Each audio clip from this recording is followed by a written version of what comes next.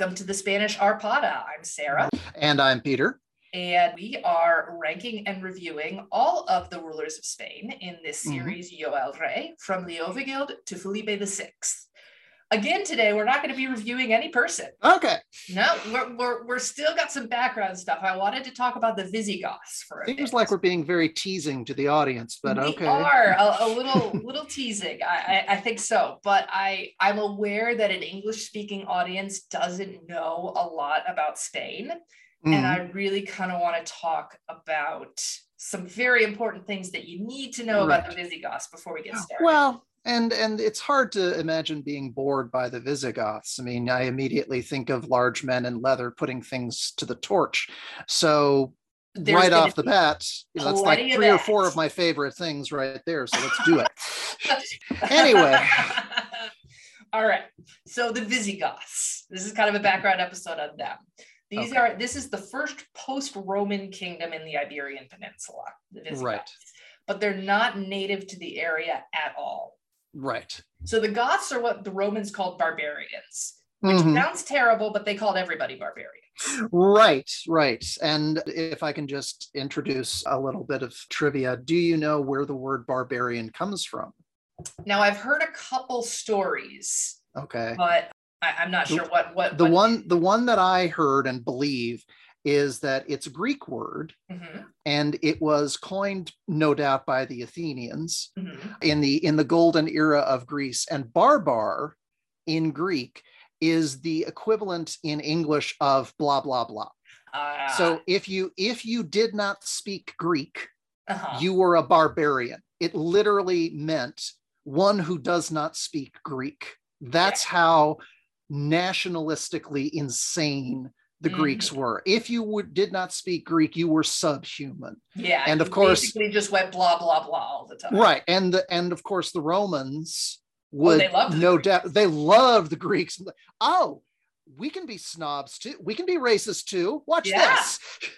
Yeah. No, not worth listening to. If you don't speak Greek or Latin, just blah, blah, blah. I don't even want to hear you. Exactly. That is barbarian. So not an insult to the Visigoths to call them barbarians. No, and as a matter of fact, they had their own language, obviously, but they also had their own writing system.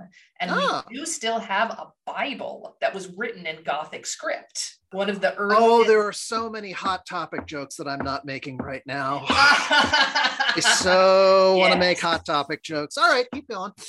No, but the point is, the Greeks and the Romans were super snobby about it, but they held their own. Yes. Now, so where did they come from? If you study Roman history, or if you listen to Totalis Regium's first season, you'll hear a lot about the Rhine Legion and the Danube Legions, right? Yes. These were the military contingents based on the Roman sides of the aforementioned 2 rivers to keep barbarians out. Right. So here's some geography again. The Rhine starts at the north of Europe and goes north-south-ish straight down modern-day Germany. The west side was Roman, and the east side was barbarian. And the Danube River starts at the Black Sea, which is just above modern-day Turkey, and it goes roughly east-west-ish, below Romania, above Serbia, across Hungary and Austria. Everything to the south of this river is Roman, and everything to the north of the river is barbarian. So if you think of like that corner of Europe that contains most of Germany, Poland, Lithuania, Belarus, Romania, Ukraine, Czech Republic, Slovakia. This is barbarian land. If you eat goulash, you're in that area. Yes. Okay. Well, this is where the Goths come from. They come specifically from the bottom right of that Gothland rectangle. So like Romania, Moldova, Ukraine areas. There are actually 2 groups of Goths. We have the Visigoths, which means Western Goths. They more come from Romania. The Ostrogoths, which means Eastern Goths, more come from Ukraine. Now, obviously, the relation is not east-west right now. They got no. Visigoths and Ostrogoths because of where they ended up. Right. But right now, they're living to the north, right to the north of the Danube River. Very close to Roman land, actually. And this means that there was a lot of interchange, both good and bad, between the 2 over history. The Goths spent a lot of time raiding south of the Danube.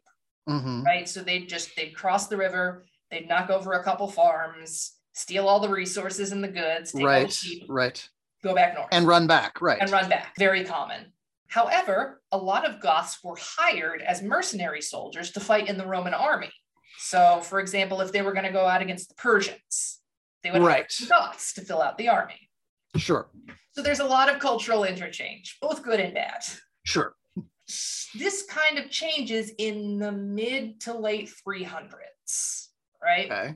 The Goths wanted to move south permanently. They wanted to live south of the Danube and live within the Roman Empire. This was because of the Huns. Oh boy. Of Attila fame. There's always somebody. Yeah. Yes. Okay. So Attila the Hun and his Huns were on the move, and the Goths were scared of them and wanted protection. Rightfully so. Yes. I was going to say, sound policy. Yes. So the emperor at the time was Valens, and he allowed them to cross the river and move south and settle and bring their women and children. But the immigration process was handled really badly. Either through incompetence or on purpose. A mass immigration process was handled poorly by an aging empire. How is that possible? We've got no equivalent for it in the modern era. That's just ridiculous. Well, part of it was incompetence, yes. But part of it was just straight up malfeasance. The general that was assigned to oversee the resettling of these peoples, he had, for example, a set of food supplies that he was supposed to distribute. Well, he just confiscated them and sold them. Yeah. Huh. And if they couldn't afford it, your kids don't get any food. So there was a lot of issues. This eventually led to war. The Goths went to war against the Romans. Right. They fought the Battle of Adrianople, and the Valens died in this battle, along with most of his contingent of the Roman army. Completely. Wow. Yeah. Okay. Yeah. This is one of the things that led to problems later on, because this is a time when a lot of barbarians are crossing the Rhine and the Danube, and they just didn't have the forces to stop it, because most of their forces died at the Battle of Adrianople. Right. So yeah, the Goths won the battle, but it didn't really help. They didn't gain any more protections or access to resources. Yeah, but it must have felt really good. It probably felt great. Oh, they weren't get any better of a so much better. Yeah. I mean, what did Custer's Last Stand solve? Nothing, but oh my God, did it feel so good. I'm sure it did. Right. So eventually the Goths get it together, some of the Goths, and they decide to choose a king, and they choose Alaric. He was chosen to be king by some of the Goths. And these are the ones that end up being the Visigoths. Okay. Alaric takes up the fight to have a safe area for his people to live in. Now, the emperor by this point is Honorius. And he was against this. No. Very against this. Yes. His general Stilicho went to war against Alaric and the Goths many, many times. And this culminates in the sack of Rome in 410. When Alaric just straight up gives up, goes straight to Rome, right? The whole city. First sack. Screw this nonsense. Let's just end this. Exactly. Once again, Totalis Rankium's episode on Alaric, I mean Stilicho, I mean Honorius, is really great. Right. Honorius was still against giving up any land or power to the Goths, but then other barbarians were sweeping into the Iberian Peninsula, and Honorius decided, okay, we'll settle them there to get rid of the other barbarians. Yeah, that's the only reason he said yes. Right. Yeah. This is in about 417, right? Alaric had died by this point, but Honorius granted the Goths territory in southwest France, just over the Pyrenees. So Toulouse, right? This area that we talked about. We're not doing anything with this. You can have it. You can have it, and you can do your raiding into Spain and get rid of the Alans and the Vandals and the Suevi who are riot there. So now the Goths are settled in southern France as federati of the Roman Empire. And they keep Spain pretty calm for a while. And they even help keep the Huns out of Western Europe. Nice. Then the Western Roman Empire falls. I was going to say, but yeah, not long for this world.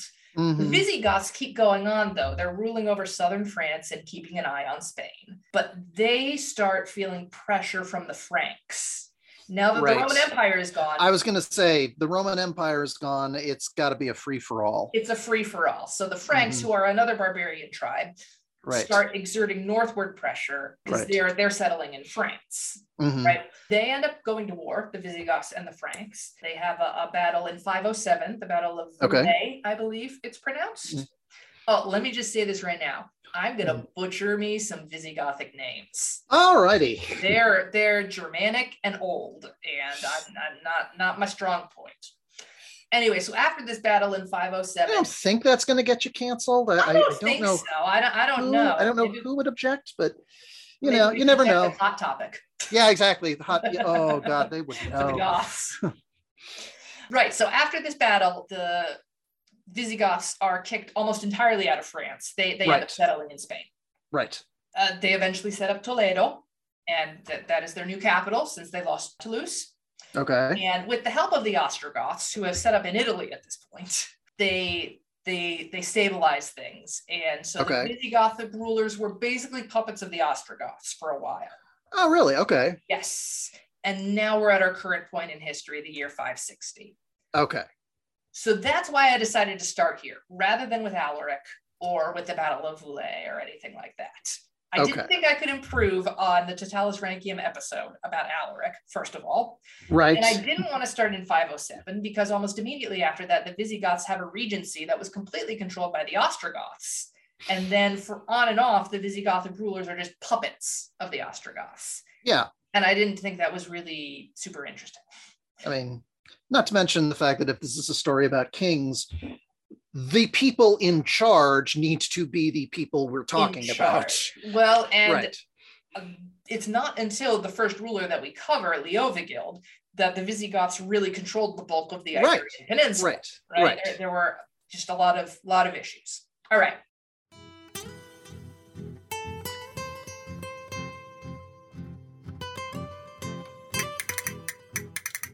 So there are two very important things you need to know before we get started with the Visigoths. That's number one, they are not Catholic. Okay. Not Catholic at all. They are Arians. Now, Arian is not spelled with a Y, it's spelled with an I. They are followers of a heretic called Arius. That's why they're called Arians. Yes. Arians differ from Catholics, and I'm simplifying this massively because I know we don't really want to get into, heretical sects and very small points of difference of faith and things like that.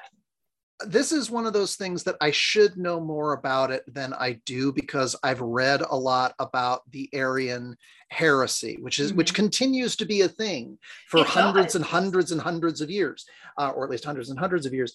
But I swear to God, every time I read about it, my eyes glaze over and I start to think about, are the prequels really the worst movies ever made? And, I go elsewhere. So it's pretty simple. Please give me the matchbook. Yes, please. This is going to seem very minuscule and not really important to non-Catholics. I was going to say, so in other words, it's Catholic. Right. It will also probably not seem very important to anybody who doesn't live in the classical age, but here we go. When it comes to the Christian Trinity of Father, Son, and Holy Spirit, Arians believe that Jesus is subordinate to God and that the Holy Spirit is subordinate to Jesus. Right. So there's a hierarchy. So it's a ranking. Yes, exactly. It's a ranking. Right. Catholics believe that they are all equal to each other and in fact the same essence. Right. That's the difference. That's the difference. That's it. That's the whole difference. Constantine the Great was the emperor who first converted to Christianity and made Christianity the state religion of the Roman Empire. And he was super annoyed at Arianism.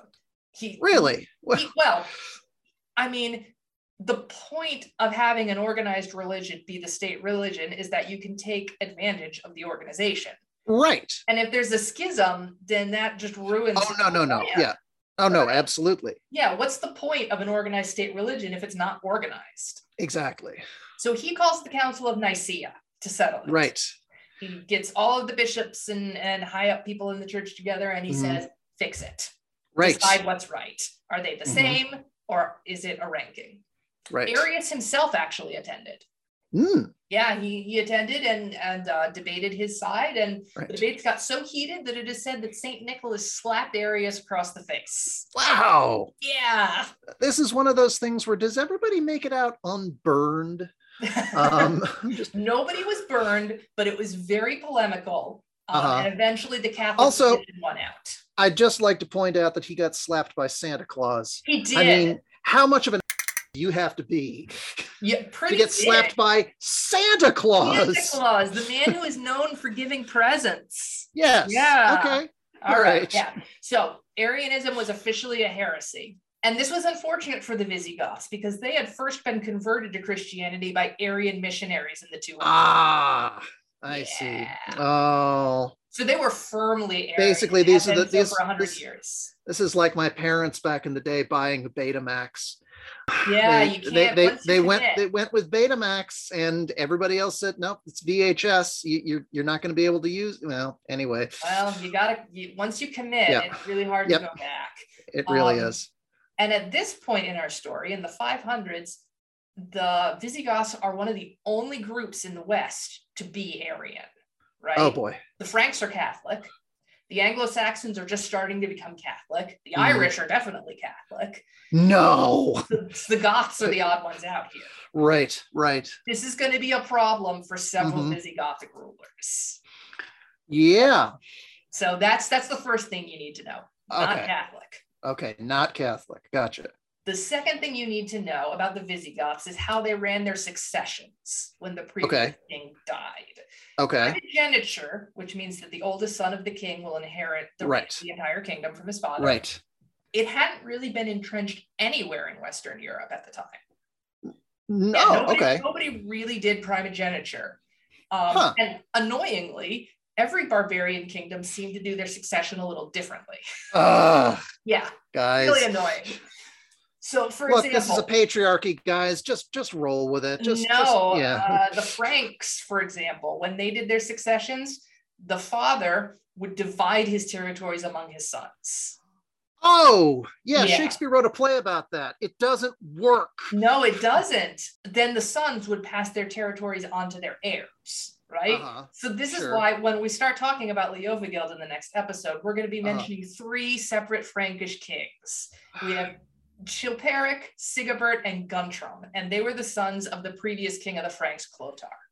So then you have these little. I'm sorry. This is the era where we have names that sound like Tolkien's first draft. That's what I'm saying. I'm probably butchered it. Here's some more. Each of these kings ruled different kingdoms within the land of the Franks called Neustria, Austrasia, and Burgundy. I recognize one of those. One of them remain. Neustria and Austrasia will eventually go away. Right. So the question for the Franks is, what happens if one king's line runs out?